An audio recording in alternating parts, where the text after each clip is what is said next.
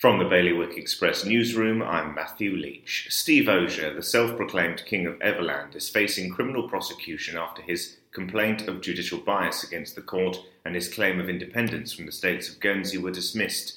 The long and complex story of Everland has evolved over the past 2.5 years, initially starting with a request for planning permission on Mr. Osier's land that was denied. He then claimed independence as a micronation, claiming sovereignty from Guernsey. Some Jersey house prices might have hit an all-time high, with an average family home now costing around £690,000. But that hasn't stopped the appetite for buying. The number of homes being sold through the Royal Court in the last quarter was more than double that of the previous quarter. The 35-year-old woman who went missing on Tuesday night has now been located in Guernsey. Latvian national Liga Balode was reported missing yesterday morning. Following a 2-day appeal for information, Bailiwick law enforcement confirmed at around 8 o'clock last night that she had been found.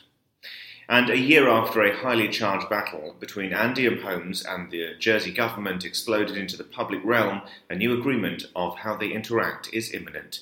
In its recently published annual report, the housing provider says that its shareholder, the States of Jersey, needs to have a proper framework in place for working with the arm's-length organisation that it owns. For more on all of today's stories, you can visit bailiwickexpress.com.